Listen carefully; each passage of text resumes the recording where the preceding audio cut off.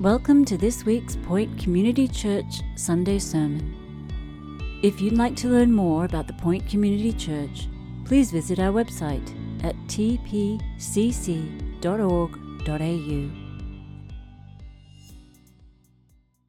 Well, who wants to become awesome at forgiveness? That's where we're headed. Who wants to become really awesome at forgiveness?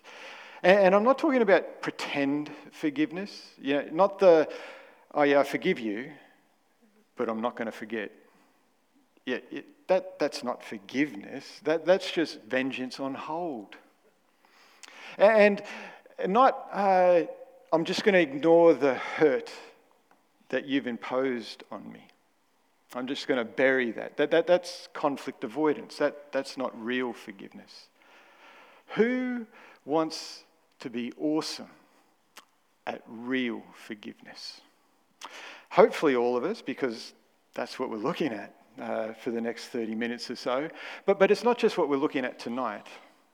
You see, forgiveness is at the very heart of what it means to be Christian.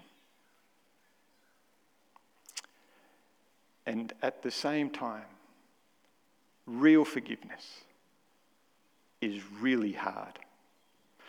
In the Sermon on the Mount, Jesus tells us, "So if you are offering your gift at the altar, and there you remember that your brother or your sister has something against you, leave your gift there before the altar and go. First be reconciled to your brother or sister, and then come and offer your gift." And then we're also going to hear Jesus say tonight, if your brother or sister sins against you, go and tell him his fault between you and him alone. So Jesus is saying the onus is always on us. If you know someone in church has something against you, go to them. If someone has sinned against you, go and tell them. You see, if there is a broken relationship that you have with someone in church, because it was to brother, sister, it was within our church family. If a brother, sister, if you know they have something against you, you have something against them, they've sinned against you, it's always your first move. It's always your move. That's what Jesus is telling us. You see, forgiveness is at the very heart of what it means to be Christian. And so here's how tonight's sermon is going to roll out. Firstly, we're just going to look at what forgiveness is. And then we're going to look at two resources. Jesus calls us to be forgiving people. Forgiveness is at the very heart of what it means to be Christian.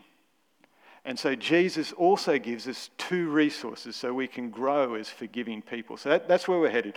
What forgiveness is, resource 1, resource 2, that's where we're headed. So firstly, what forgiveness is. Got your Bible open, Matthew 18, verse 21. Note where this all started, that Jesus' parable came from the fact that Peter asked, "How often, Jesus, are we supposed to forgive a person?" Now the crazy thing is, the Jewish tradition back in the day actually had an answer. 3 times. After that, I don't know what you're supposed to do. Just forget about them. And so when Peter said, okay, how many times are we supposed to forgive? 7? Peter thought he was being generous. But what did Jesus turn around and say? 77 times. Wow. That number is so large, Jesus knows you don't keep track. You couldn't keep track. You would lose track. Forgiveness is at the very heart of what it means to be Christian. Jesus expects his followers to keep on forgiving. So that's the original setting of Jesus' parable about the unforgiving servant, which we're going to look at. Read from verse 23 with me. How many times are we supposed to forgive? Well, 77. Just keep on forgiving. Go for it. Don't keep track.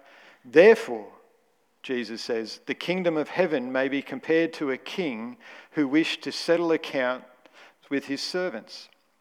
When he began to settle, one was brought to him who owed 10,000 talents." I take it none of us are paid in talents, yeah? If you follow your footnotes down, you'll find that it's a huge number. 1 talent was probably the equivalent of 20 years' wages for the average labourer. And some people have done the maths today, played it out. It's over $1 trillion in modern day money. Jesus has picked a huge sum here. Which means that servant wasn't someone washing feet, cooking meals, washing the dishes sort of servant. This servant was probably a king within the king's kingdom, like a governor or a satrap. He looked after huge accounts. And since he could not pay, his master ordered him to be sold with his wife and children and all that he had, and payment to be made. So the servant fell on his knees, imploring him, "Have patience with me, and I will pay you everything." And out of pity for him, the master of that servant released him and forgave him the debt. But when that same servant went out, he found one of his fellow servants who owed him 100 denarii. Now, a denarii is about a day's wage, so 100 days' wages, a few months' worth of cash, a lot less. And seizing him, he began to choke him, saying, "Pay me what you owe." So his fellow servant fell down and pleaded with him, "Have patience with me and I will pay you." He refused and went and put him in prison until he should pay the debt. When his fellow servants saw what had taken place, they were greatly distressed, and they went and reported to their master all that had taken place. Then his master summoned him and said to him, "You wicked servant, I forgave you all that debt because you pleaded with me. And should not you have had mercy on your fellow servant as I had mercy on you?" And in anger, his master delivered him to the jailers until he should pay all his debt. So also my heavenly Father will do to every one of you if you do not forgive your brother from your heart. Now, one thing we need to remember with a parable is, that didn't actually happen. Jesus is using this story to give us some very deep spiritual truths.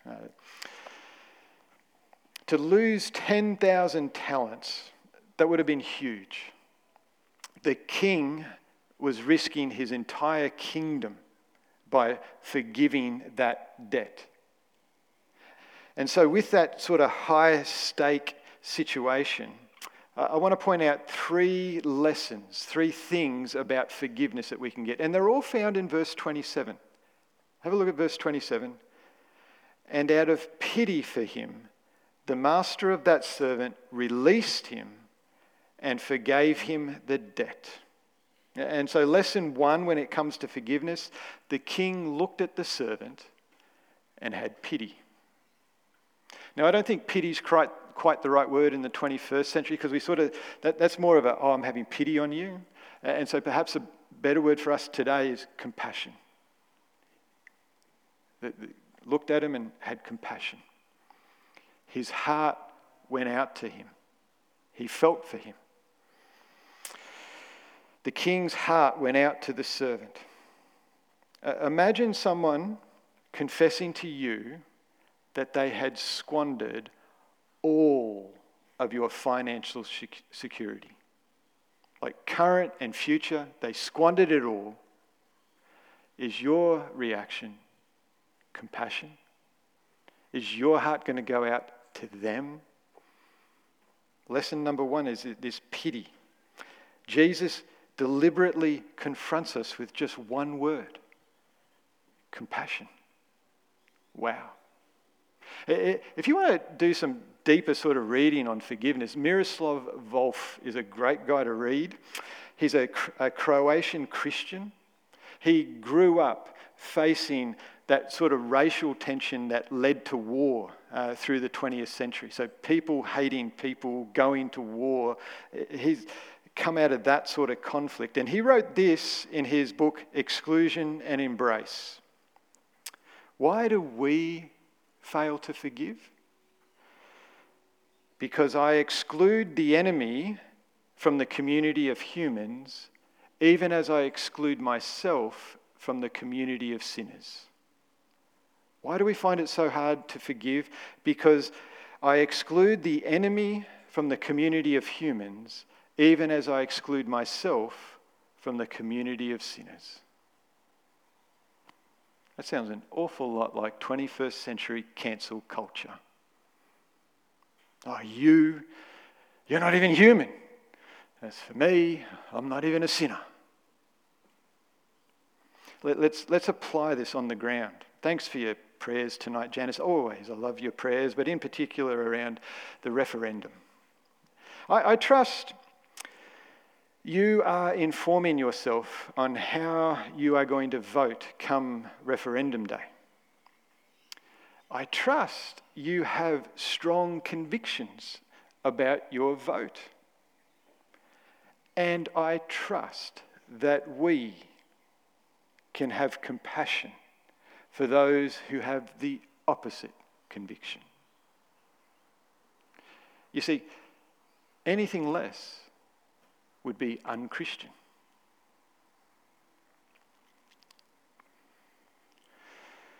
Forgiveness is at the very heart of what it means to be Christian. And forgiveness begins with compassion. The king had compassion on that servant. That's lesson 1. Lesson 2 from verse 27 is, we're told that the king released the servant. Now, we'll have to come back to this one in a little bit because it immediately raises the question. I mean, did that servant just sort of, I don't know, was a bit incompetent, mismanaged the funds, or was he an actual thief?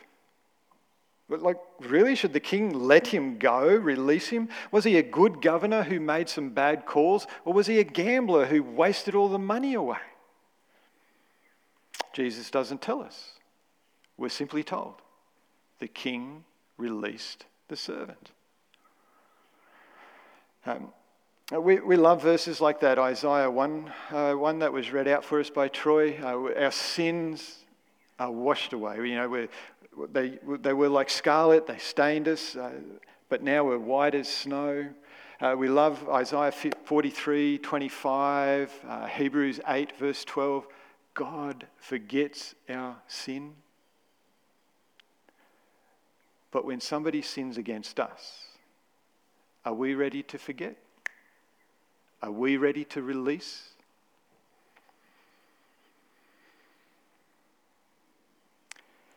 We want to hold on to the memory, don't we?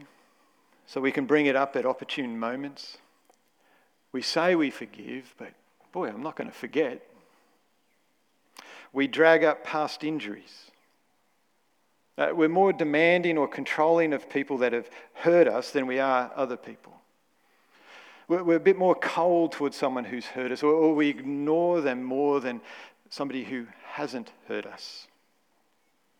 The king released the servant. And then the third lesson, I've called it absorb. It comes out of the last phrase of verse 27. Forgave him the debt. Forgave the debt. I'm calling that absorb. The king absorbed the debt. Remember how large that debt was? I mean, Jesus went for a number that's just astronomical. I don't think Elon Musk, Jeff Bezos could forgive a $1 trillion debtor. It would financially ruin them forever. The king in Jesus' parable absorbed the cost, which in his case wasn't getting his accountant, oh yeah, just move that cell over to there and that there and it'll all be okay. No, this king was risking his kingdom. Which is what true forgiveness involves. Picture a friend gossiping about you. Like a friend gossiping about you. Muddying your name. Your reputation's going to take a hit, isn't it? Around the school, at work, in amongst your circle of friends, your reputation has taken a hit. If you are going to forgive your friend, you've got to absorb the cost to your reputation. It's not, I forgive you as long as you go and sort out my reputation. You fix up all the lies you told about me. That's what it is to forgive the debt. It's to absorb the cost. Matthew 18:27. Wow, it's one verse with 3 powerful lessons on forgiveness. There's compassion, release, and absorb. This slide wow, look at that. I just turn and it appears. Helps us see why we find forgiveness so hard. Now, I forgot to change identifier here, but that's really compassion. You know, the first one, the compassion. You see, if I'm going to have compassion on you and you have hurt me, I'm looking at Jim. Jim's a long-term mate, so I can pick on him. If Jim has sinned against me, I can have compassion on him. I can identify because, Jim, there but for the grace of God go I. That's why I've got to identify there, but it's compassion. Rather than identify with a person who's sinned against us, we'd rather ignore them. And we can even convince ourselves that our ignoring them is forgiveness. I've just pushed, but really it's just pushing them away and forgetting about them. It's not treating them like a fellow human. Instead of absorbing the cost, well, you know what? Sometimes the pain just really hurts, doesn't it? But instead of talking to the person who has hurt us, we talk about the person who has hurt us. We triangulate with another couple of friends, because isn't it good to have a couple of friends and a few allies that can diss on the person that hurt us? And then there's just hundreds of ways that we can be self-righteous rather than release the person. See, there's a way you can say, I forgive you. That sounds a whole lot more like, I forgive you. And you better never, ever forget it.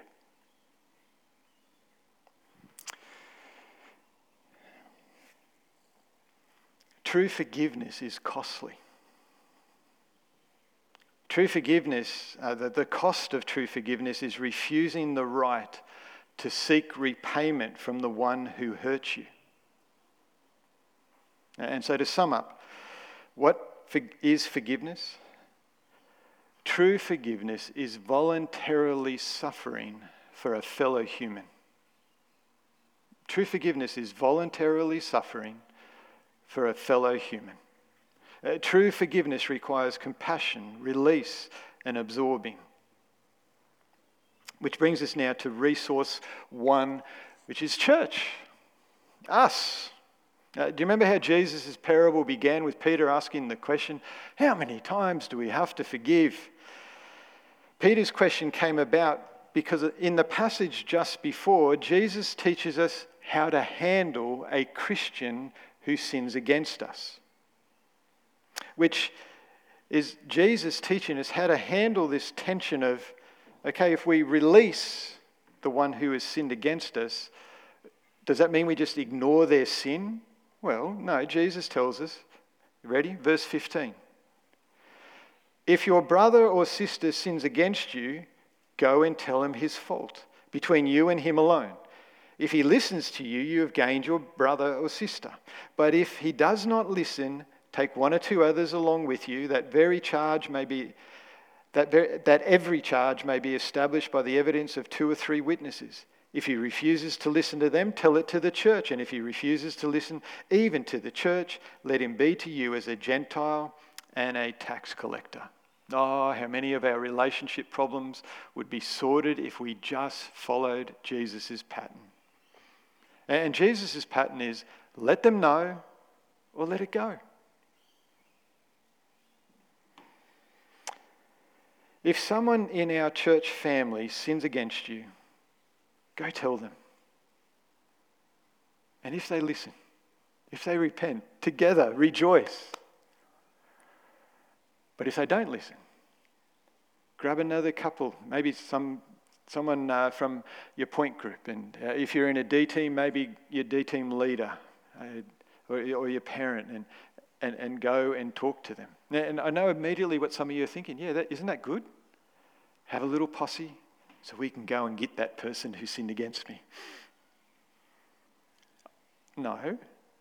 take 2 or 3 people with you, because maybe the reason why they didn't listen to you the first time is because of the way you approach them. Because the goal of this is restored relationships. And then, if they still don't repent, Jesus says, tell it to the church. And if they still don't listen, treat them like a Gentile and a tax collector. That's Jesus' way of saying, that's the first century way of saying, treat them like a non-Christian. Every church must be willing to rebuke sinful behaviour within its community. It's unloving. It is unchristian to ignore sin. Furthermore, we cannot claim to be Christian while not repenting of sin. Now, here's what I did not say. I did not say Christians don't sin. We all sin. We all sin. But to not repent of your sin after you've gone through all of that is to be a Gentile or a tax collector, is to be unchristian. Important note, remember Jesus ate with Gentiles and tax collectors. Jesus ate with sinners. He just didn't treat them like Christians. He evangelized them. Now, how would we apply Matthew 18 in our context? Well, firstly, we expect everyone to be willing to do step one. We all do that. Let them know or let it go. Step two, involve taking a couple of other mature Christians with you. Step three, involve some level of church leadership at that point. And if that person still refused to repent of their sin, well, we'd let them know. We just don't think you're a Christian anymore. We've got to step you out of leadership in church, or if you're in a ministry, and we're going to let your point group know we don't think you're a Christian anymore, so we need to evangelize you. But notice, that is all done in conversation. Every step of the way is in conversation with the person. Yes, these verses can be applied in a heavy-handed, unloving fashion. That's not what Jesus wants us to do. But having said that, having recognized that danger, we must never forget how unloving it is to ignore somebody's sin.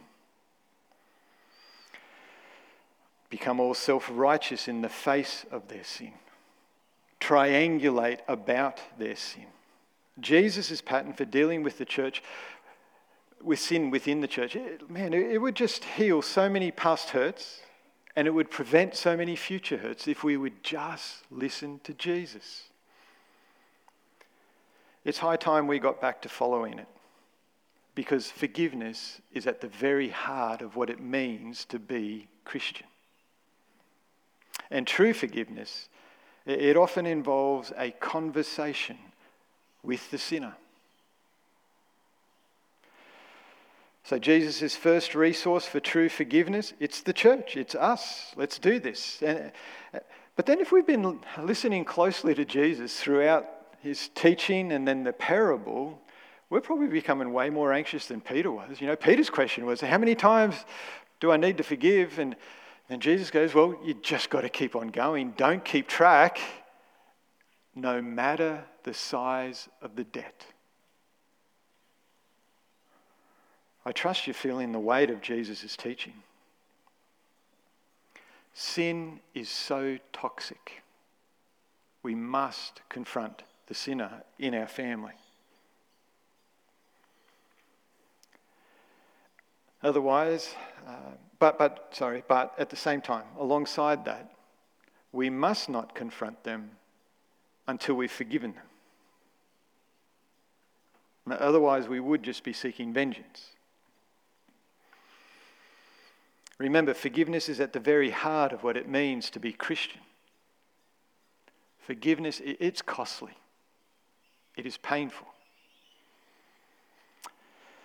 That is why we need the church as a resource, but we also desperately need resource 2. That humongous grace. Do you like my word? Humongous grace. We need this resource. Do you remember the 10,000 talents? Yeah, Like, my guess is it's actually more than $1 trillion. It's more like these days up to $10 trillion or something like that. Sorry for the US denominations, I just couldn't find graphics with Aussie dollars, and you don't want me doing graphics, okay? 10 grand, you could actually fit that in your pocket. There's $10,000 nice in your pocket. $1 million, you could pack that into a bag, carry it around. Got $1 million. $100 million, well, okay, you need a pallet. That's a bit harder to carry around with you. There's $1 billion, 10 of those pallets. That gives us a sense of what $1 trillion is. Here, that person is that person. Jesus deliberately put a sum on the table that is so huge, we couldn't ever imagine owing anybody that amount of money. It's a huge debt. Jesus is asking you and I this question. Do you realize the size of the debt you have been forgiven? Do we realize the size of the debt we have been forgiven? Do we know how much God absorbed to save us from our sin? Here's Jesus' point. The servant's action, you know, that choking of the other servant, that only owed chicken feed. That action proved that servant did not understand the kingdom. You see, the king has come, and he has come to serve the servant.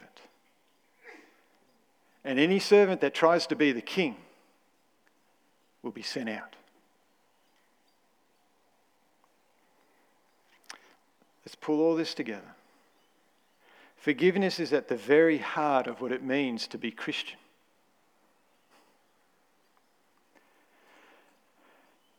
But still, you know, like, how on earth does God expect us to have compassion for someone who has hurt us?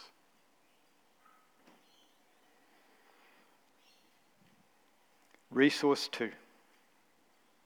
God's humongous, trillion upon trillion grace. On the cross, Jesus Christ showed his compassion that cannot be measured. Jesus willingly, longingly took on our sin, and his Father dished out justice on his own Son. At the cross, God satisfies both justice and love. God is so just, Jesus had to die. And God is so loving, Jesus gladly died.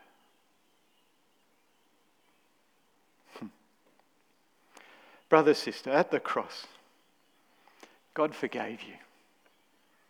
Not just at the cost of his kingdom, at the cost of his precious Son. Forgiveness is at the very heart of what it means to be Christian. Has anyone read The Hiding Place by Corrie ten Boom? Yeah. I saw 3 and 1 reluctant hand. There's a few more at Morning Church. It is an older book because Corrie ten Boom, the author, it's a story, her story is out of the Second World War. And her family hid Jews from the Nazis during the Second World War, but they got caught and put in a concentration camp. And Corrie's sister Betsy died, Corrie's father died. Concentration camps were an awful place for women, and the way that women were treated by the men Nazi soldiers. So Corrie's experienced the worst of humanity. Now, she survived the concentration camp, and she became quite a popular speaker, a Christian speaker, on forgiveness and the gospel and the good news of Jesus Christ. And there's books. If you can read anything by her, read it. You're going to love it, I guarantee it. This comes out of her book, The Hiding Place. She's reflecting on the first time she met one of the SS soldiers that oversaw her concentration camp. It was at a church service in Munich that I saw him.